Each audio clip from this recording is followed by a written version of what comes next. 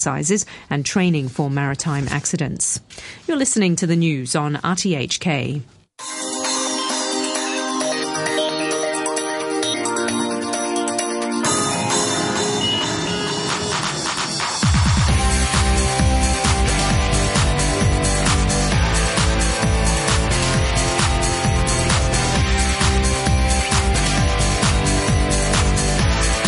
Good morning, this is Money for Nothing, and I am Renita Malhotra Hora. Welcome to a brand new week of exciting news in the markets.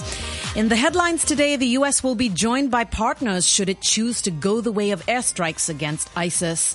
G20 sees possible market risks as uneven growth keeps interest rates low. And Alibaba starts off with a bang, jumping 38% on its first day of trading. My guest host this morning is Richard Harris of Port Shelter Investment Management. Good morning, Richard. Good morning, Renita. Happy Monday. Happy Monday to you, and what an exciting Monday it is. Today we'll be looking at Alibaba's listing debut with Lulu Chen of Bloomberg News.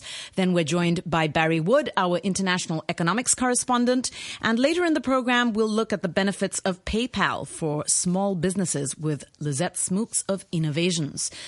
But before we get into the top stories, Richard, can you give us a rundown of how markets fared over the weekend? Yes, indeed. I mean, last week was a fairly dull week, and that was represented on Friday as well. The Dow Jones finished at 17,279. The Nikkei this morning is down a touch at 16,280, and the Hang Seng obviously last week ended at 24,306. The euro's at dollar 284, Japanese yen 108.94, British pound is at 163 to the US dollar, and that's 12.64 to sterling. Brent crude is 98.06, and gold $1,215. Okay, thanks, Richard. So let's look at the top news stories for the day. Samantha Power, U.S. ambassador to the UN, said that the U.S. would have partners in any airstrikes against Islamic State forces in Syria. She spoke on ABC TV's This Week program. The Iraqis have appealed to the international community to come to their defense not only in Iraq, but also to go after safe havens in foreign countries. And what they mean by that, of course, is Syria, and they're quite explicit about that. So they have made an appeal to the international community for collective defense, and we think we have the legal basis we need if the president decides. Without a UN authorization?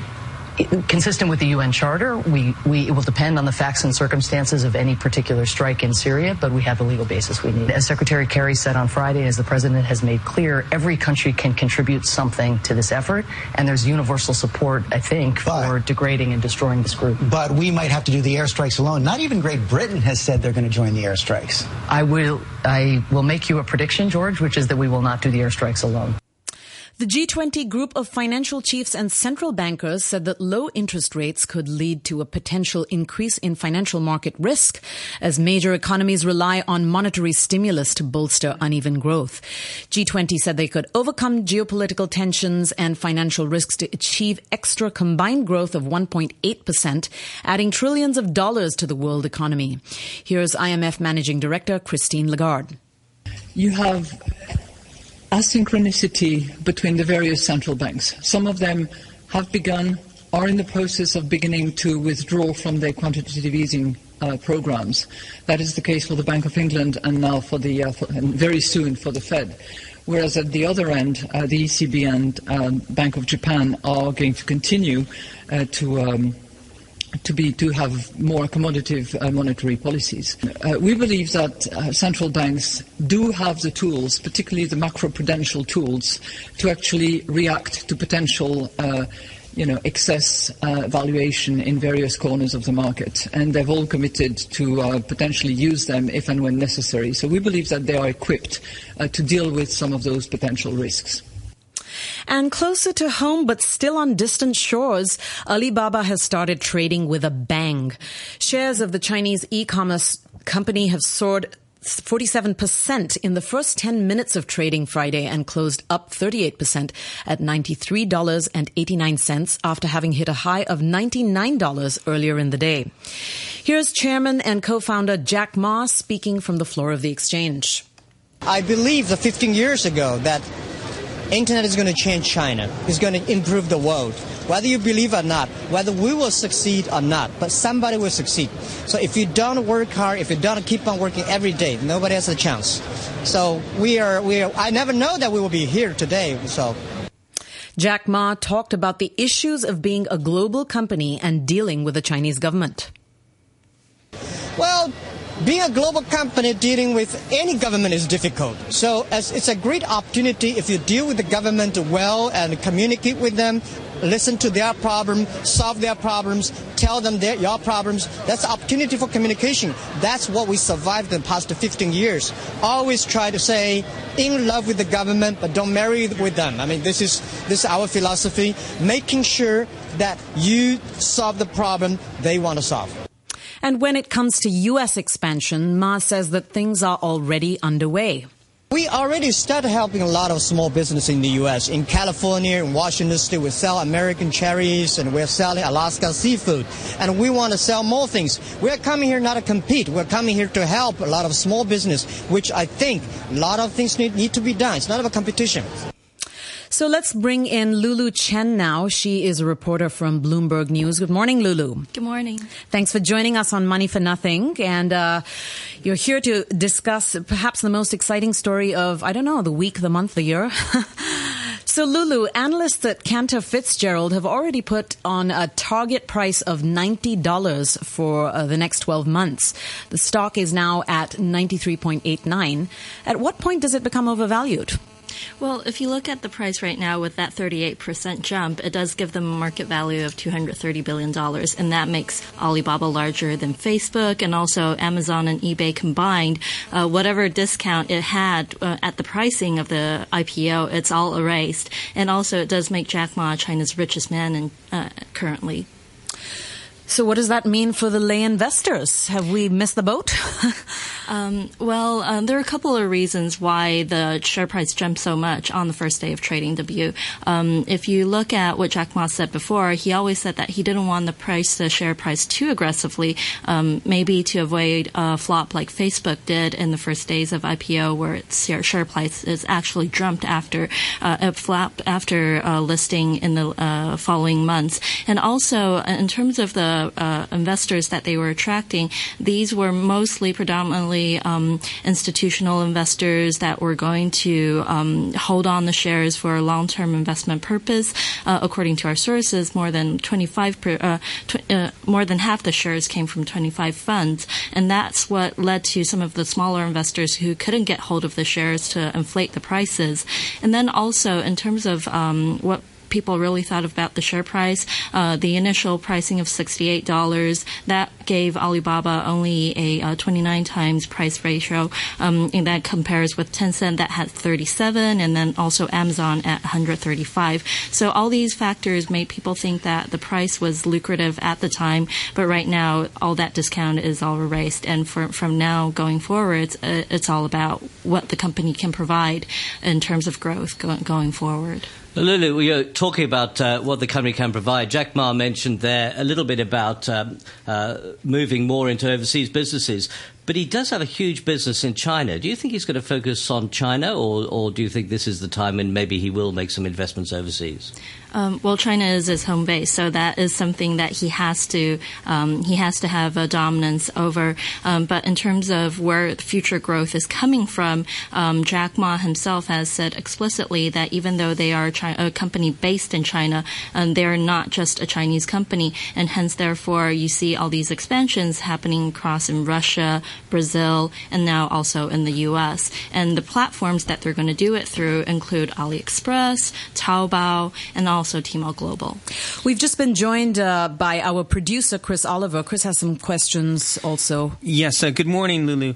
If you're an investor considering taking stakes in Alibaba, how would you look upon the previous listing vehicle that listed in Hong Kong and was delisted in 2012 after a 7-year run? If you're an investor in that stock, you got your money back in the end, but you didn't really make any money. You didn't capitalize on this incredible e-commerce boom in China. Is there something that should come with a warning tag here when investing in a Jack Ma company? Well, for that previous IPO, the investors really didn't get much out of that investment. But for this time, there are a couple of things that are quite different. First of all, the business that they're listing is very different. The previous one was a B2B unit, so it wasn't the core business of the company. This time, they have listed the entire group. And also, in terms of growth, China is at a very different moment in time right now, and this is the phase where you see the explosion of e-commerce, and also a lot of the business is moving to mobile, and that provides a lot of potential for business growth as well. And there's just a bit of concern among some investors I've spoken to about the issue of Alipay. That was stripped out of this vehicle that was listed in New York. And that was a question that was brought up multiple times during the 3-continent 2-week roadshow. I think the company did try to address that, and Jack Ma also said during the roadshow that it was one of his most correct decisions to make. Whether investors bought into it, I think the IPO is self-explanatory. It seems that he has managed to convince people who want to buy into the company that he will do what's right for the investors this time. So it's we'll have to see. Now, Jack Ma's made a lot of people rich. SoftBank, of course, of Japan had a big stake in them, and Yahoo. And there's been a lot of talk over the weekend that, in fact, Yahoo is the share price is less than the actual stake of that they now have in Alibaba, which you would have thought has to be recovered. But where do you think this wealth is going to go? We've seen in places like Silicon Valley that where great wealth was created, we've had a lot of entrepreneurs come in and build businesses in their local areas. And the same has happened in places like England, the Silicon Fen. Is that likely to happen in China as well? In terms of money flowing into China, we do see a lot of startups in China starting to gain attraction from overseas investors, especially from Silicon Valley. The VC market is very active in Beijing these days, and you do see a lot of international investors coming to see what kind of companies could be the next potential Alibaba. So I think this is a good point to bring in Barry Wood, our international economics correspondent. Barry, good morning. Barry? Are you still waking up? No, I'm here. Do you hear there. me? We hear you now, and we're excited. So, Barry, is there as much excitement on the ground in the U.S. as there has been here about Alibaba? Oh, yes. It's amazing. Particularly, let's say, among the institutional and professional investors. It's all over Bloomberg, as your colleague in the studio would know, on television. It's all over CNBC. But that has generated immense newspaper coverage, and there's lots of talk about it. People want to find out what this is all about. And they're going to be watching that share price very closely this week. So when it comes to this point of future growth that, Lulu has been talking about with us, what about the notion that the average investor in the U.S. on ground doesn't really know about Alibaba, or certainly not in the way they know about Amazon and, some of the other e-commerce companies out there? And so if that is the case, they won't really use it. Well, that's certainly true, and I would guess that we have to be many months away from any kind of popular use. This is not going to be an Uber phenomenon, that catches on here in the States. I think it's going to take a lot of education and a lot of public discussion as to how this works. This is a country that knows all about Amazon and knows all about eBay, but this is completely foreign to them. Most Americans look at this as an exciting prospect for a Chinese company to get rich. They know the name Jack Ma, and they know nothing else, really. Barry, the reputation of Chinese companies, who we say has been less than stellar on the New York market. Do you think this Alibaba flotation is going to change that impression? Well, just listening to the comments that you and Chris and Lulu have made, this hasn't made it into the popular debate here in the States at all. Now, there's healthy skepticism about the Chinese economy generally, and particularly about the Chinese banks. But this business about the previous offering in Hong Kong, this would be new to, I dare say, 90% of even the investment people who specialize in the shares. So I think there's going to be a lot of public education go on. The Americans, dare I say, really don't have a clue. Lulu, do you think it's unusual that we have such publicity about Alibaba in Asia, and yet in the US there seems to be very little. Well, it's only natural because Alibaba is big in China, but in the U.S. you have your equivalent of Amazon. And before this IPO, Alibaba hasn't really expressed much interest into expanding into the U.S. So it's only a recent initiative that they've only started to really look into this market, and they've been pretty low-key about advertising. So market education is something that they will be needing going forward. Lulu, in looking at the story of Alibaba on its first day and, where it's going to go in the future, what comes to mind perhaps is something like Twitter. Twitter jumped something like 70% on its first day, and then now it's at around $49. It started off, I think, at 40, close to that. Is this something like a Twitter? We know it's not like a Facebook, which plunged, but is it like a Twitter? Or does one compare it to a Baidu, which over the course of these 5 years has exploded, has multiplied, I think, maybe 5 times to something like, Richard, where is it? 224. 224, and it started out at 39. Started out at 39, it's now 224. But it did start out in September 09, which was obviously a pretty weak time of the market. So which one can we compare it to? Well, all of these, even though they're all internet companies, their business models are quite different. Baidu's a search engine, Twitter's social media, and in terms of Alibaba, even though e-commerce is, its branding, the majority of its revenue right now is still from advertisement. What the company is trying to do is try to generate more revenue contribution from Tmall, where they have more commission-generated revenue.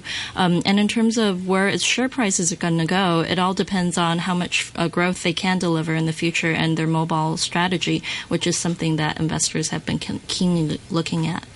Lulu, Can I just jump in here with a brief observation? I think what you say about what Alibaba has achieved in China, and then comparing it, Renita, as you do, to Facebook and others here, Twitter particularly. This is the difference. I mean, everybody in the States, when Twitter was coming out and when Facebook was coming out, wanted to use those services immediately. They wanted to know. Well, the average American is not going to learn anything about Alibaba. I doubt if they even Google Alibaba. They just say it's a Chinese company. It's divorced from them. So there's a huge amount of work before it catches on here among the public. But you make a good point there, Barry, is that these places with a huge publicity can often lead to people actually investigating and then using the services. That's right, yeah. Just a question, Lulu. You were formerly based in Beijing, and so you have a strong understanding of what goes on the ground there. Are people really shopping on their mobile phones as much as we gain the impression of them and doing that in Hong Kong?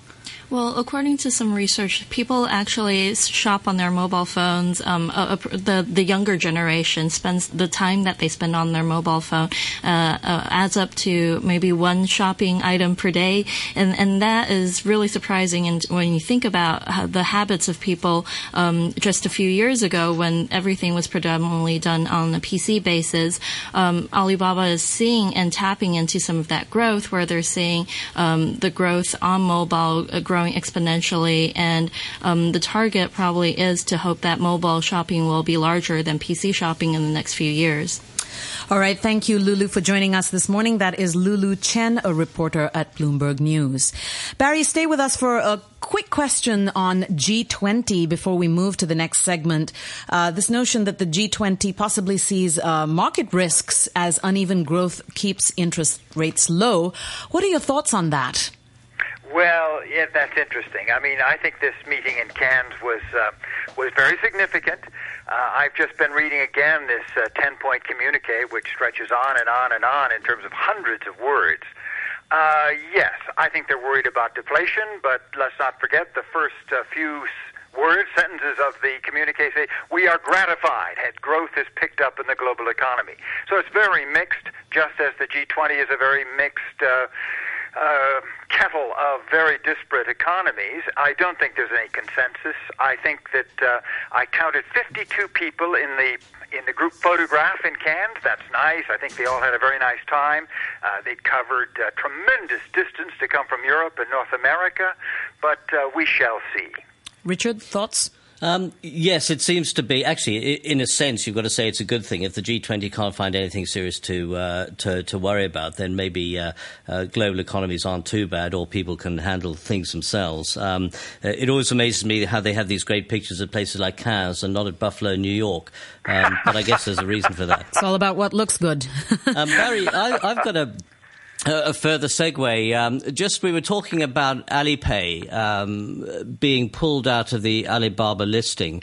And this whole issue of payments seems to be very hot at the moment. We saw the iPhone 6 come out in terms of in terms of essentially having a swipe card in it. You can use payments there.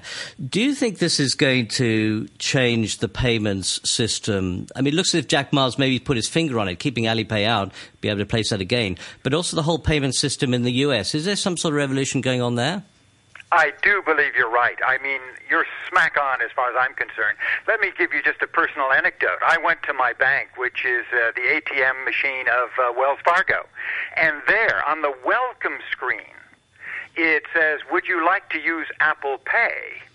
It's coming soon." Well, think of it. That means that thousands of people in many companies involved in this Apple payment system were informed and kept secret about what was going to happen. I think this could be a very profound revolution in payments, and if I were Visa and MasterCard, I think I'd be a bit worried because Apple is going to charge to the fore in this, and we shall see. But I think there's something very significant underway. All right. Thank you so much for joining us, Barry. Always a pleasure to speak with you on a Monday morning. All right, that's a great segue into our next segment. We are going to be joined by Lizette Smooks, who is the CEO of Innovations, to talk specifically about how small businesses here in Hong Kong can use payment solution providers like PayPal to sort of ease up their transactions online. Good morning, Lizette. Good morning, Renita. Thanks for joining us on Money for Nothing. You're welcome. So, Lizette, business owners here in Hong Kong are constantly running up against the challenge of how to accept payments for e-commerce or sample orders or even services.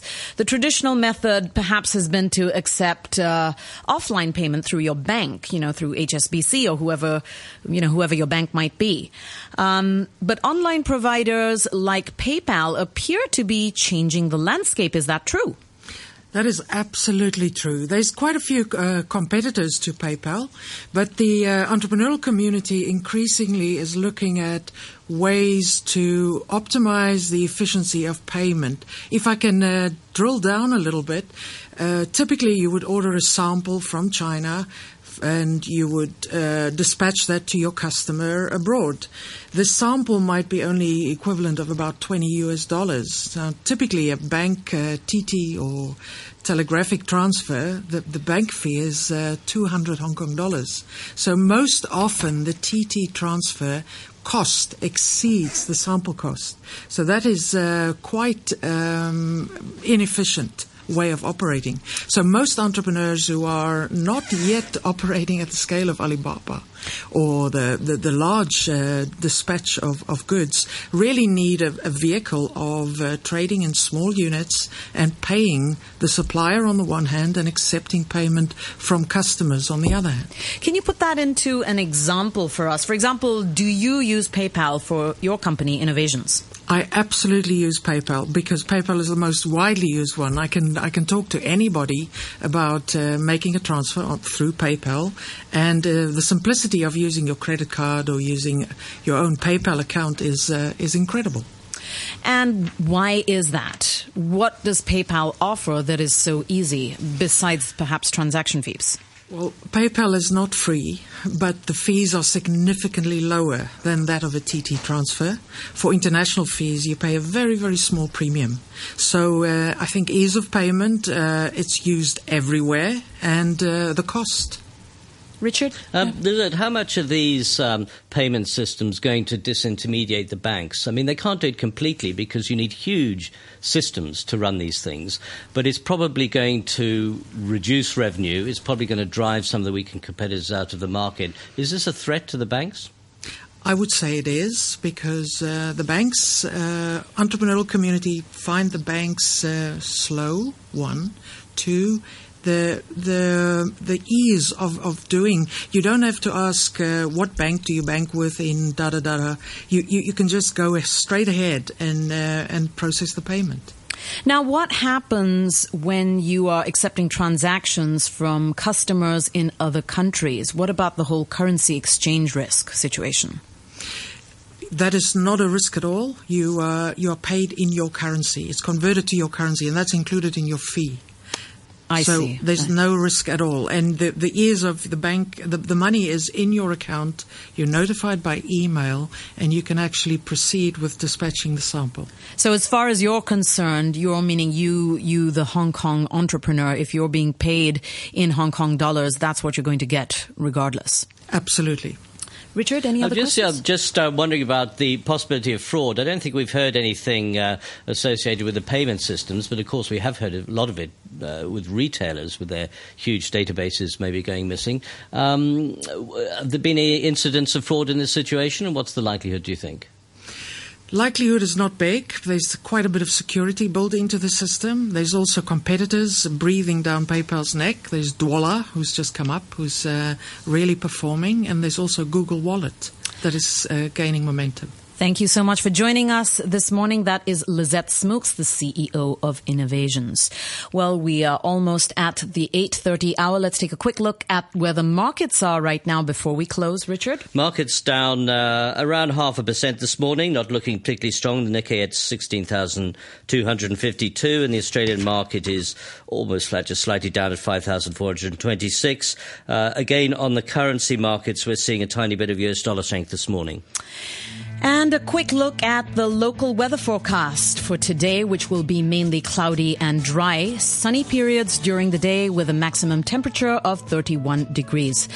The temperature right now is 25 degrees Celsius and the relative humidity is 67%. This brings us to the end of Money for Nothing, and I am your host, Renita Malhotra Hora, along with Richard Harris of Port Shelter Investment Management.